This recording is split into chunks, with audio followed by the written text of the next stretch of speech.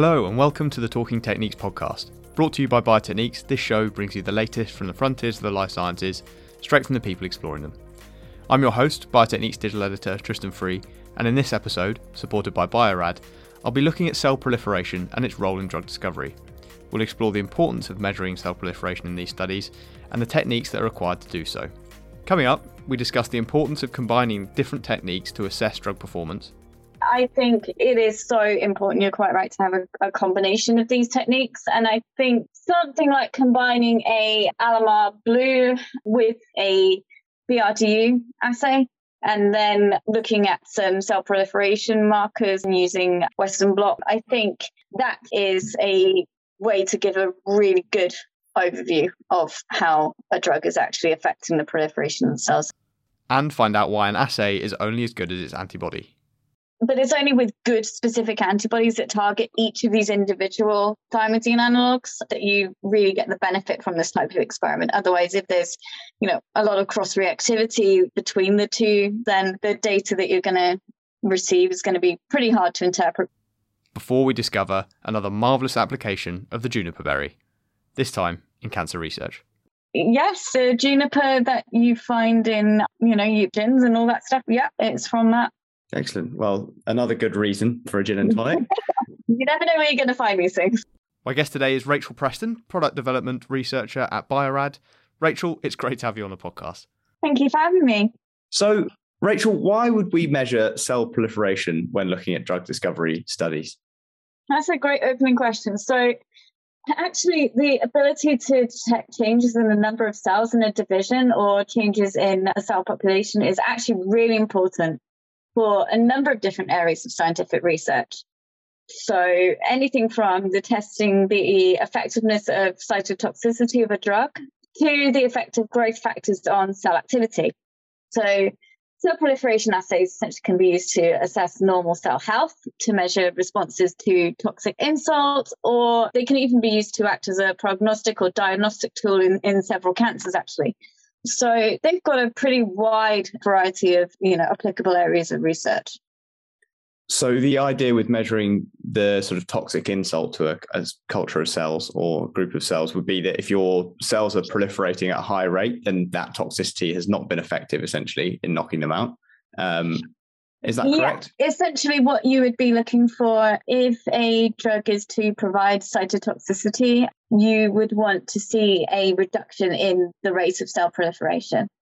Okay, fantastic. And I guess that's the same for if you're trying to see if it's targeting cancer cells or something like that, so it's slowing their proliferation. Exactly that. Yeah, exactly. So you might even be wanting to look at it whether it's specifically targeting the rate of proliferation in a particular group of cells or an area of cells. So say you've got a sample of, tissue, then you could be looking at cell proliferation markers in a specific area of that tissue that you suspect might be an area where cell proliferation is abnormal. So, essentially a tumor. Fantastic. And so what kind of techniques would you be using to detect or measure this cell proliferation? So the types of assays you can use to measure cell proliferation are predominantly divided up into, basically there's four main types. So you've got your metabolic activity assays. So this would be something like Alamar Blue. You've got assays that target cell proliferation markers like PCNA using various immunological techniques. So you could use an antibody targeting that specific proliferation marker. And, the signal from that antibody could be detected using something like a Western blot or flow cytometry. So, a immunological assay of your choice, basically. You've also got generational analysis by dilution of cell trace reagents and also DNA synthesis assays using thymidine analogs like BRDU or EDU.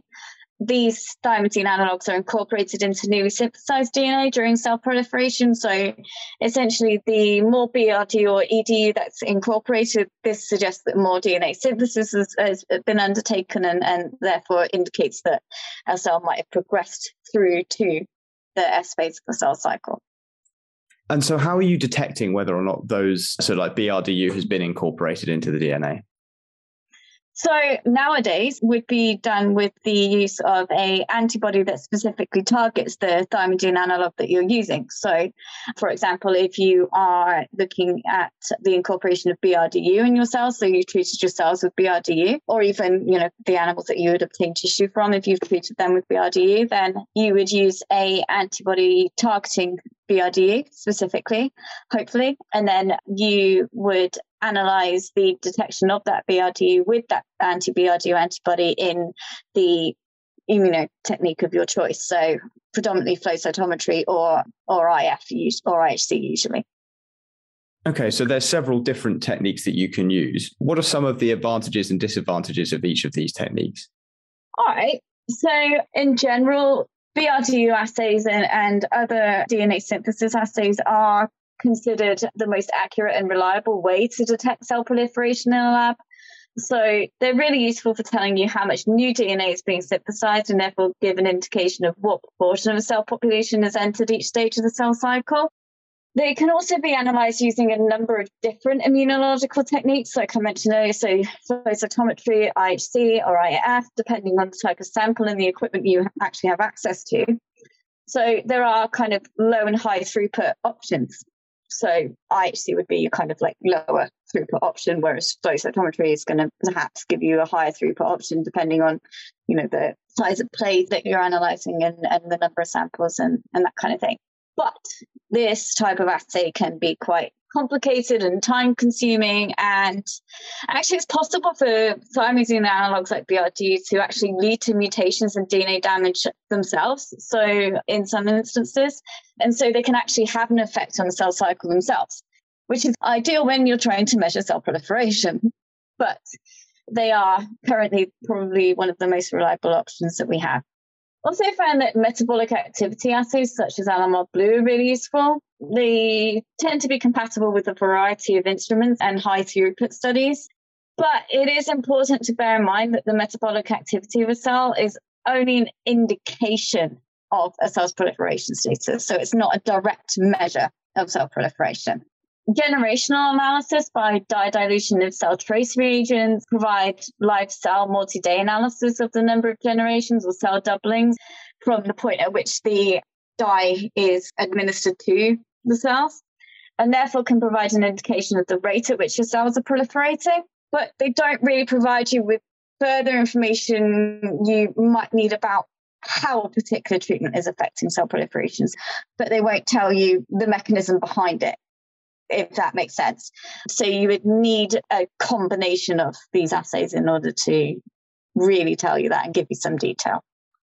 Okay, so there's obviously a load of different sort of benefits to each of these techniques and then also the limitations. So how would you select between them for different applications within a study of cell proliferation? So, like I mentioned, it's always better to use more than one technique to be sure of what your results are telling you and to really dig into the nitty-gritty and the whys and the wherefores. But I would say when choosing the type of cell proliferation assay you want to use, the most important things to consider are the number and type of cells that you're studying and the mechanism of action that you want to study. So those are the most important things. It also really depends on what equipment is available and the type of sample that I had access to and the type of drug that I was trying to study. So if I want to simply look at whether a treatment is having an effect on the proliferation of cells, then I would probably look to perform a generational analysis by a dilution of cell trace reagent followed by flow cytometry.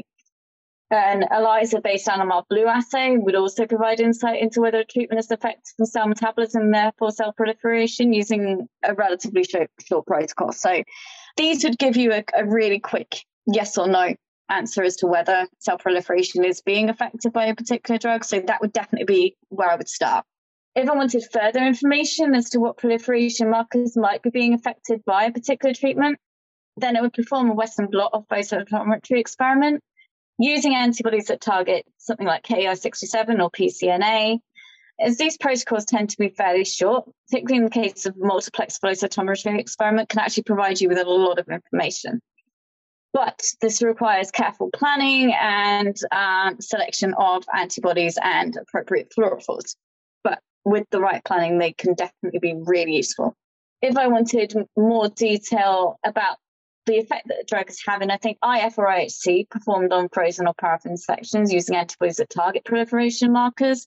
They do provide you with a lot more detail than if you were to simply look at these markers via Western blot or flow cytometry. It will tell you if there's a particular area of a tissue that's highly expressing a proliferation marker. So, like we kind of mentioned earlier, they're really good for perhaps showing what areas of a tissue are, expressing abnormal levels of a proliferation marker. So they will tell you where there are high levels of proliferation, so potentially a tumor. And so if upon drug treatment you saw a reduction in that area of cell proliferation, then that would tell you even more information again.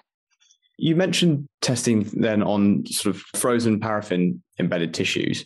Mm. So, and you mentioned earlier about BRDU and these assays can in some ways damage the DNA present. Combined with the damage that you can get from freezing tissues in paraffin, how do you try and sort of account for that potential damage that could lead to maybe misleading results in terms of your cell proliferation assays? I think the simple answer to that really is control samples. You have got to have control samples. So part of the issue with BRDU is that particularly if you are treating cells, not necessarily tissue, but if you're treating cells, then you might well dilute the BRDU in DMSO. And that is obviously cytotoxic in itself to a degree. But I think fundamentally when you're, treating any cells or tissue with a particular, with anything, not necessarily a drug, but any chemical, you definitely need to have, your controls in place to make sure that what you're seeing is an effect on the actual drug itself and not, an effect of how you are treating the tissue afterwards, like you say, in kind of antigen retrieval or anything like that. Or, if you are putting the slides in acetone in the case of frozen sections or something like that. And so would you say that of the techniques that you've outlined there are any that lend themselves particularly well to their application in drug discovery and sort of drug screening? Or would you say it's you've mentioned it's a combination of them that's really optimal. Which kind of combinations would you be using in a drug screening setting? So for me, I think it is so important, you're quite right, to have a combination of these techniques. And I think something like combining a Alamar Blue assay or a cell trace reagent with a BRDU assay, and then, looking at some cell proliferation markers like PACNA or Ki67 using Western blot or IHC. I think that for me is a way to give a really good overview of how a drug is actually affecting the proliferation of cells, and would give you a pretty decent idea of the mechanism of how it's affecting it as well. So what, in your opinion, has been the most important recent development in these techniques used to study drug proliferation that you think has made a big change or allowed researchers to do a lot more with these kind of examinations? So honestly, I think it's the development of good specific antibodies that specifically target, a thymidine analog like BRD or EDU for DNA synthesis assays. These assays, like I said, are currently one of the most reliable types of assay that we have to study cell proliferation.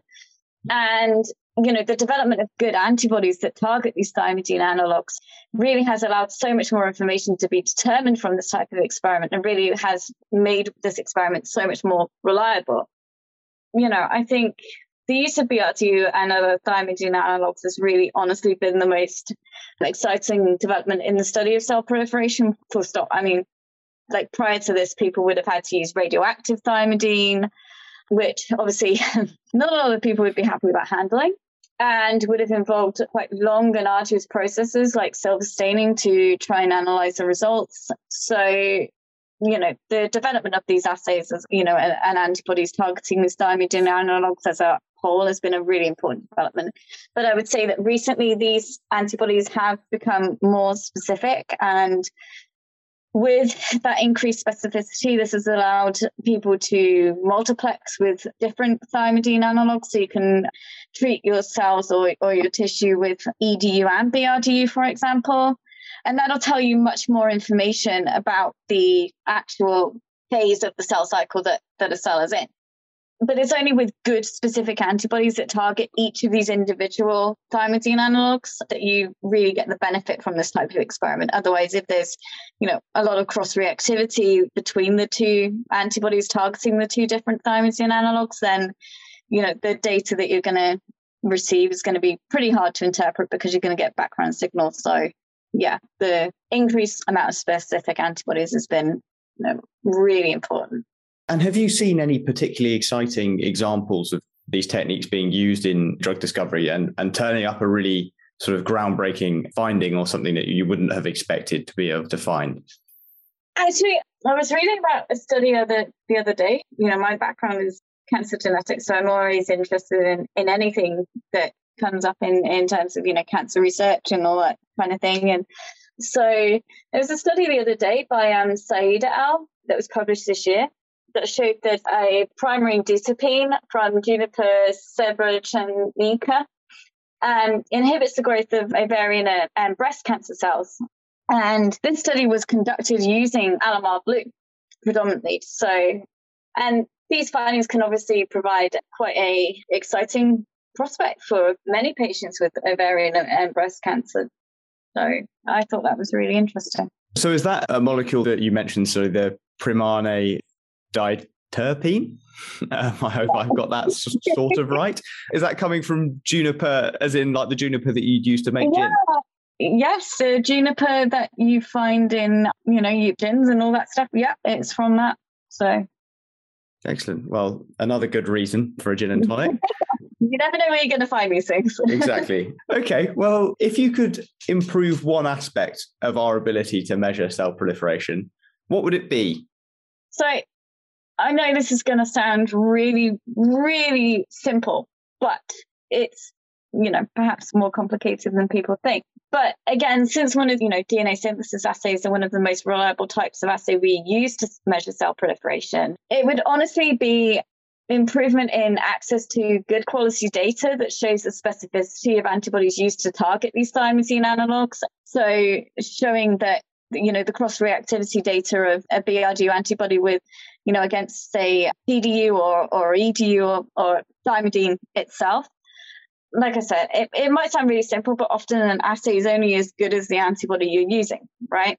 So you want to be sure that you are using a BRDU antibody that is specific to BRDU. And so if it's binding to the endogenous thymidine in your cells, then that's, not great. And I know you can put all the controls in place. You can put, your untreated cells in there as well, so that any background cross-reactivity with endogenous thymidine would be probably shown that way. But, it's always better to be able to see the cross-reactivity data in the first place when you're selecting your antibody. And also, I think these assays are best used when you do combine BRDU with another thymidine analog like EDU, which obviously you're not going to be able to necessarily just determine this information from untreated cells.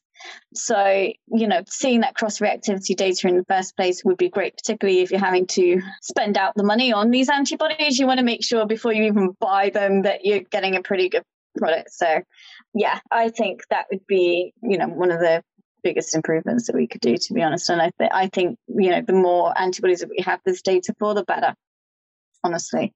Excellent. Well, Rachel, that's been fantastic. That's all of my questions. Do you have any other remarks about this topic that you'd like to add? No, I think overall, like I say, really useful for such a variety of application in cancer research and other areas as well. And I think there is such a good amount of information out there as well. So I think the biggest thing that I would like to say to anybody who's doing this type of experiment is you're not alone. There are other people out there that will be doing a similar thing. And there are many people out there that will happily, myself included, will be happy to provide any information that they can about, this type of assay and help you get the best out of it and provide, tips and tricks and all that kind of stuff. And, so I would, look into the type of assay that you want to use. I would look into, how you're going to analyze it and select your antibodies and your assays really carefully. seek help from others that have done it before, definitely. And just planning is definitely key to this type of experiment for sure. Excellent. Rachel, thank you so much for coming on the podcast. It's been great to speak to you. Thank you. It's been lovely to speak to you too. If you would like to find more information regarding Bio-Rad solutions for cell proliferation assays, you can find them on www.bio-rad.com or follow the links in the description below this episode. If you've enjoyed the episode and would like to find more like them, you can check out the podcast section of our website over on www.biotechniques.com or follow @SciTristan on Twitter for regular updates and threads on our latest episodes. Thank you for listening, and goodbye.